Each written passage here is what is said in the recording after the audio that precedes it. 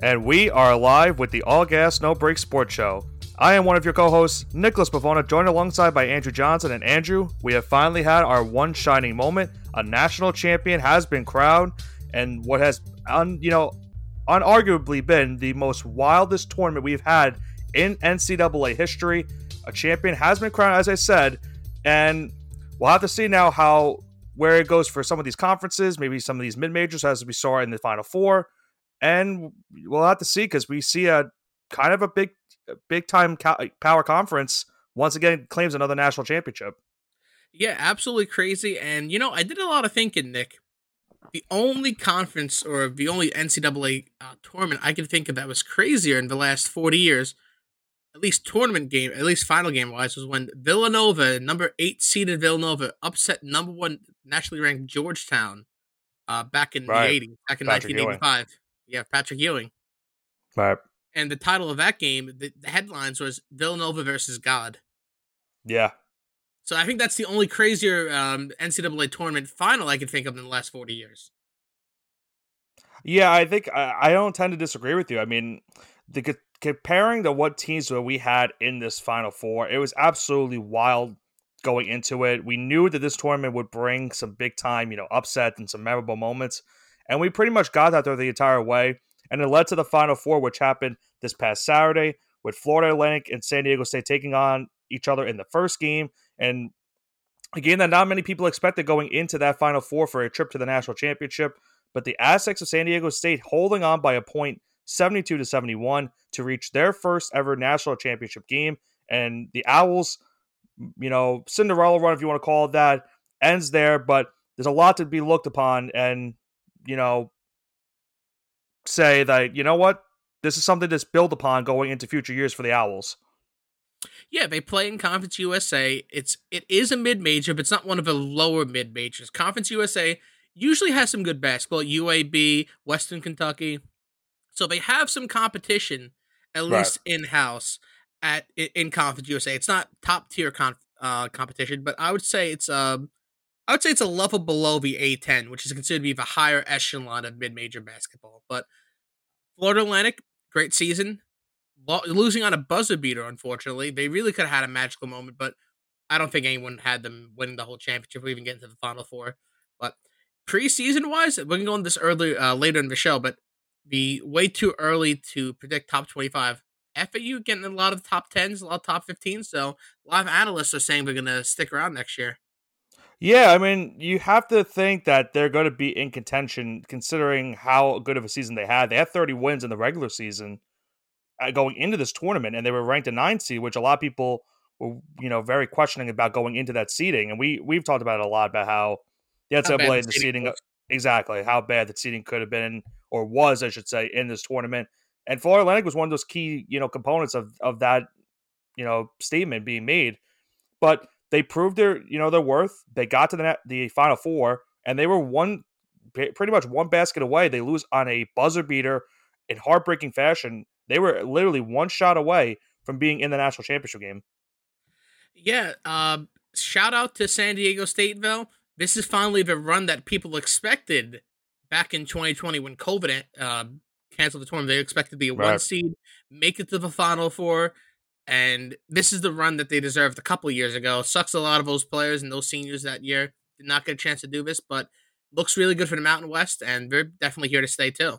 Yeah, and Lamar Mudler hits the game winner against the Owls to send them to the national championship game. And in that national championship game, they would face the winner of Miami versus UConn. And the UConn Huskies, you got to like what they've been playing. We would talk about them a lot going into this preview of the Final Four. Even before that, going into this tournament, they have looked like a great team. All in all, ever since they lost in the semifinals of the Big East tournament, they beat Miami handily, 72-59, to advance to another national championship appearance to take on the Aztecs, which we'll recap in just a little bit. But Johnson, UConn has just looked really good, and it's a tough break for Jim Larrañaga. I mean, he had a great opportunity with the Miami Hurricanes. They got another great run here. Unfortunately, they just fall to a better team in UConn. Now, if you're Jim, you're 73 years old, you have 2 Final Fours. Do you retire? Oh man, I don't think it's that. I don't think so yet, but he's getting close.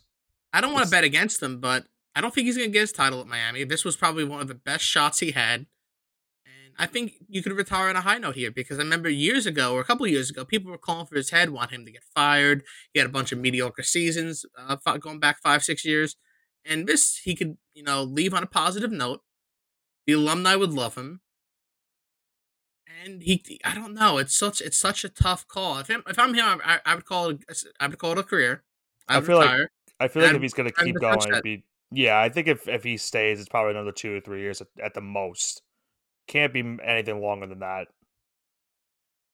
But listen, Miami's they had a great run. I mean, not a lot of people expected them to get there, including myself. I thought Texas would beat them in the Elite Eight. That was not the case, Wins and them. it just Adama Sanogo was a big reason why UConn won this game. He's been a huge reason why they've been in the position that they're in right now at the moment. In this game, he had 21 points and 10 rebounds. He's been a monster for the Huskies, and he's a huge reason why they went to the national championship game.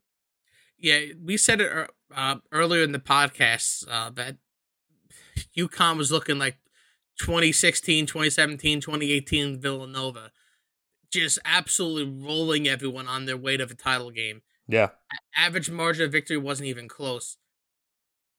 Want to hear wild stat? yeah, In Big East play, under 10 points a game was the average margin of victory. Under 10 yeah, points a game. So every game was hard fought. Out of conference, above 15. yeah. So Big East teams kept them within single digits. They had a lot of losses. Big East teams. They had time to figure them out. But man, when they got any conference outside of the Big East, did not have a prayer against UConn. Yeah, I mean, listen, the Big East had a lot of good teams this season, and UConn has been a great representative for them in showing that by getting to this stage and this point in the season. And because of that, it's getting the Big East a lot of revenue and a lot of exposure for maybe future players wanting to, go to the Big East and want to contend with these teams and see where they can go from there. You know what I So do we'll have at to the, see. you know what I do in the beginning of March, or I shouldn't say the beginning of March, but like the middle of March every year, right after But Selection Sunday, I watch the infamous documentary now, oh yeah, I know where you're going with this. 30 for 30, Requiem for the Big East. Yep, Like, that was the eulogy of the Big East. It was a dead conference produced by ESPN, the Darling Boys, ACC, uh, poised to pick up the future. The Big East was dead. Do you want to know who, since that aired, who has the most national championships? the Big East now. Big East. It is the Big East now. Yeah. And they've won 3 out of the last 9. Yeah, and you're kind of alluding to what happened in this past Monday's national championship game between the Aztecs and the Huskies. UConn takes down the banner. They win their 5th national championship, beating San Diego State 76-59. Another double-digit win for the Huskies. Sonogo again had another double-double in that game. He was huge, as well as Tristan Newton, who also had a double-double in the game. The Huskies winning their 5th national championship. Danny Hurley said this a couple years ago. He said, do not give us a chance because we're going to be making moves and getting to this point in the season. And he's done just that. He brings UConn their 5th title. He gets his first championship as the UConn Huskies head coach. So there's been a lot of debate now. Is UConn a blue blood? I would say so, 100%. I don't know if they're blue blood. So the In definition, the last 25 years, 100%. yes, I would say in the last 25 years, 100% hands down, they would fit that definition. But Before that, you have the argument. I get that. that's why. So the argument was the historical success of UConn.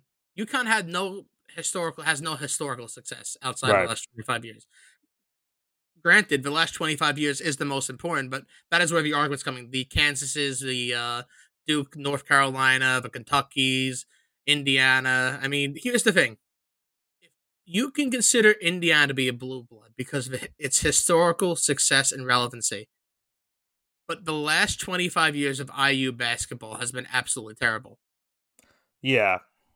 So that's where the argument comes in now. I think when you look at a blue blood, Is Michigan State a blue blood? Because a lot of people do, but they have won national championship in the last 25 years. I consider a blue blood to be, you're in contention for a national championship or you're winning national championships, but you have to have the iconic coach, if that makes sense. Like Duke has Coach K. So you kind of Jim Calhoun. Exactly. Like they have Jim Calhoun. What was I say? UNC had Roy Williams. Kansas has Bill Self. Like if you have to have not only are you in contention for a championship, but you have that iconic coach that solidifies that team and that brand for like the past whatever years it is, or just in general for history. I think it's going to take another decade for Connecticut. I think they're there right now, but for the general consensus, they keep this up for another decade. Not winning national championships, but Sweet Yeah. 16s, making the tournament every year, Elite Eights, and the occasional Final Four run. I think in a decade, then it's undoubtedly yes, and you have to accept it at that point. Well, you would have to think that they're going to be a team to look at going into next season for the national championship picture I don't because know because it's weird. It's hard to repeat. it's 100% hard to repeat. It's really going to depend on how many players UConn can bring back and who they can bring in to add to this already solid team. Because we knew UConn going into the year was going to be a contender, but they had a lot of injuries, and that's where they kind of threw you off and said, "All right, you know what? I don't know if they're really that team that we thought that they were at the beginning of the season, but if they get healthy, maybe just maybe they get back to that picture." Yeah, no, absolutely. I had UConn probably as a 2 or 3 seed. I thought they were underseeded at 4. I thought that was kind of ridiculous and disrespectful, especially when you base off what they did in the non-conference. They absolutely dominated any non-conference opponent they faced. When it came Right. down to Big East play, that's where they kind of they fell a little bit. But again, they were injured during the season, and they got healthy and hot when it counted. Yeah, so I think, listen, UConn does a great job. Gotta give credit to that entire staff. They get through the tournament. They won every game by double digits en route to their fifth national championship. But now, Johnson, with that being said, kind of let's look toward into next season, trying to figure out who maybe could potentially pull off a 2024 national championship victory. Obviously, it's really tough to tell because we don't know what the transfer portal is going to entail, how the recruiting stages are going to be. So it's really tough right now at the current moment to maybe pick a team for a national championship contender. But if there was one that you would want to pick for next season, who may that potentially be? Oh boy. So let's take a look at this year's top teams first. The top let's say the top The 10 top this year. odds. Yeah. Yeah. Let's say from this past season, right? Yep. Alabama, you're losing probably the best Miller is going to draft be gone. prospect ever, or not ever, but in this year, in this current at least NCAA, Yeah, he's going to be a top 3 pick. he's gone. Yeah. Uh, Kansas, interesting pick. You're losing a couple graduating seniors. You're I losing think a Grady couple Dick is freshmen. gone, right? Yep, he's gone. Yeah. He's going to go to the draft. So interesting pick, but they do return a lot. Uh, Sleeper picks Duke, who made a very sneaky run towards the end there. They're going to bring back a lot. Uh, this is going to sound really unpopular, but uh, this Kentucky recruiting class is giving me Anthony Davis Kentucky vibes. I I can don't see it, know. yeah.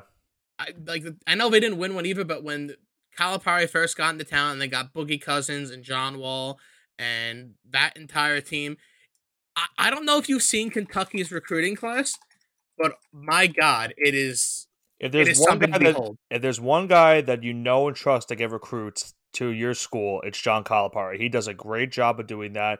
And I don't intend to disagree. I think if you had to pick a team that you could say potentially could win it all, it could probably be Kentucky. They just have a good amount of competition in the SEC, which kind of worries me. But if they can get past that competition in the SEC, you're absolutely right. They will I be a think contender. they are top dog this year, and I this is think right why. now, odds wise, they are the favorite for the SEC wise. Yes, for the SEC they are, but they're Yeah. not favorites overall. I think they're like fifth or I sixth on the think list. they're from the odd from the Caesar Sportsbook odds that we have, they're the fifth best team odds wise. So this is why. The number one recruit in the in the nation is going to USC. No disrespect to USC, but you'll make the tournament, but you're not going to make that deep run Yeah, next year. they were a 10 seed actually this year, and they Yeah, lost so to you'll be Towson, though. fine. You'll get a 5 or 6 seed. You maybe sneak into the Sweet 16, but you're not going to the Final Four. USC. That's number one. That's where the number one recruit in the nation's going. Right. The number 5 recruit is going pro, which stings for Kansas because he's a native guy in Kansas, plays in Wichita, would have been a perfect fit there. 6'9", small forward, great. The next 3 recruits, numbers 2, 3, and 4, all committed to Kentucky. The number 1 small forward, the best combo guard, the best center, all going to Kentucky. And the number 2 point guard in the nation, also going to Kentucky, and the number 1 is going to USC. So realistically in the SEC, you have your starting five is going to have your backcourt's going to be the number two point guard, the number one combo guard, the number one small forward, the number one center. That's your starting five. And I don't know if Oscar Sheboy has any more eligibility yet. Could he come back for another season? I think he's done. I think Is he's he done done? now. I could be wrong, but I feel like this was his last season. No, because he has the COVID year. Remember, Oh, right. That could maybe. he has the COVID So year. So listen, I think that's something to monitor if he goes in the it is draft or some. not. Yeah, man. I don't know. I don't think he's gonna go to the draft. He hasn't declared yet. If So they get him back, that's huge.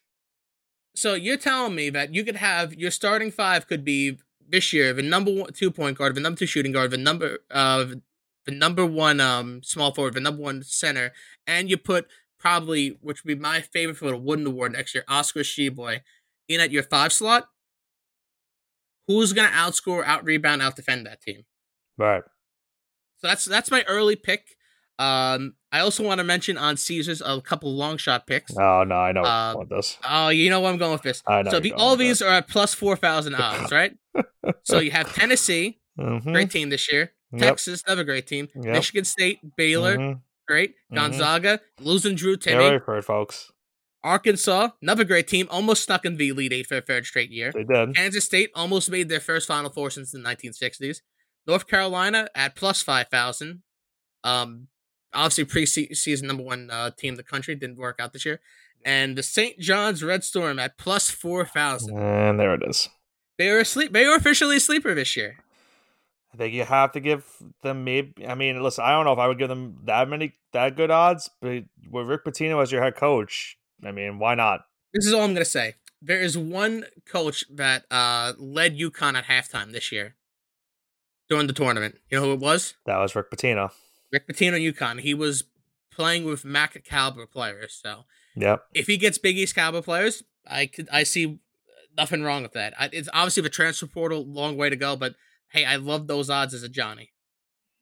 Yeah, I think if you're a St. John's fan, I mean, considering how the last couple of years have gone, I don't think you pretty much are ecstatic that you're seeing odds like this going into a season in which, you're just trying to make the NCAA tournament because they haven't been there since the playing game a couple of years ago. So, But I guess they were getting those chances. I mean, that's great.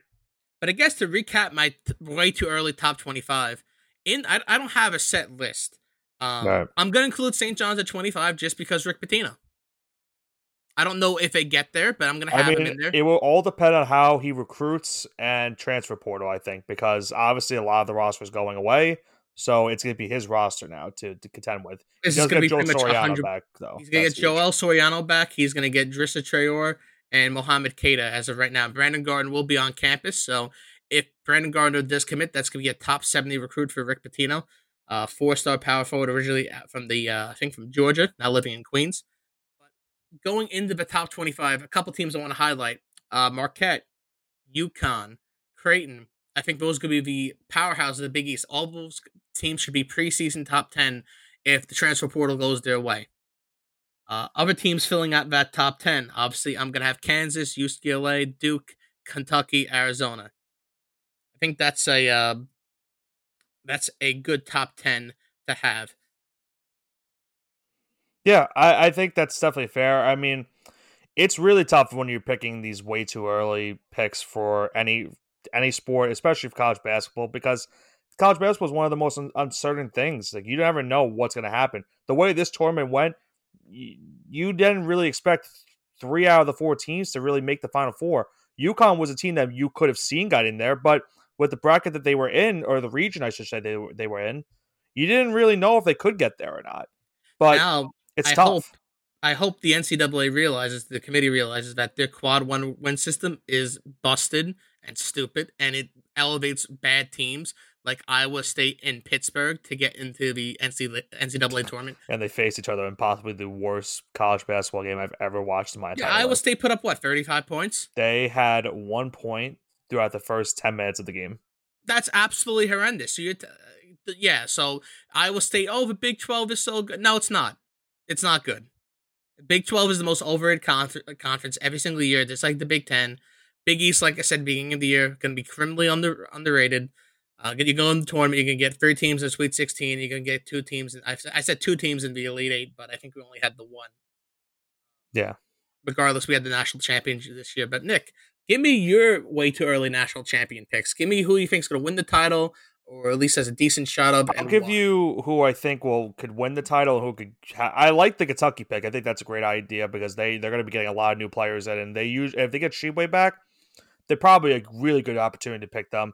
I like Duke also in the sense of they're getting Tyrese Proctor back, and I think he's going to be huge for them. He's going to be potentially a lottery pick in 2024. So I think getting him alone will help the Blue Devils, and we know them. They're going to recruit really well as Kentucky does. They're going to probably be in contention as well. So to not pick both of us have Kentucky, I'll just take Duke just to have not have like the same team. But I do like UConn too. I think they could get back there. It's just like you said earlier, it's really, really hard to repeat as national champions, especially in college basketball. So it would be interesting if Danny Hurley can get back there. It would be really tough if they do. So I like Duke, but here's my, I guess, beef with Duke. They have it. I don't know if you've seen their recruiting class, but they have two top 20 combo guards, right? Right. 6'2" and 6'5". All right, so whatever. You put them both in the backcourt. Yeah. Whoever's the better ball handler and passer, he's the point guard. The better shooter, he'll be the shooting guard. I think Tariq Better defend. Whitehead, they're losing, right? Is he going to the Yes, draft? He is? I Yeah, believe that makes yes, sense. yes. But the problem is their front court. They have 3 6'8" power forwards in their class. Yeah. I don't know how they're gonna play them. I don't really know John Shire's style that great. You know, Coach K always had that um, classic style. I don't know how he's gonna manage all 3 of these guys Yeah. on the court at the same time, but I'll give him the benefit of the doubt.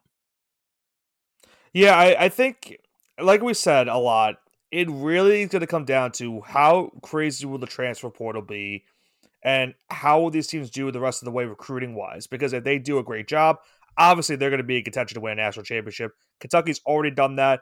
Duke, you know their history. They'll probably be in contention to get some really good recruits and bring some people in.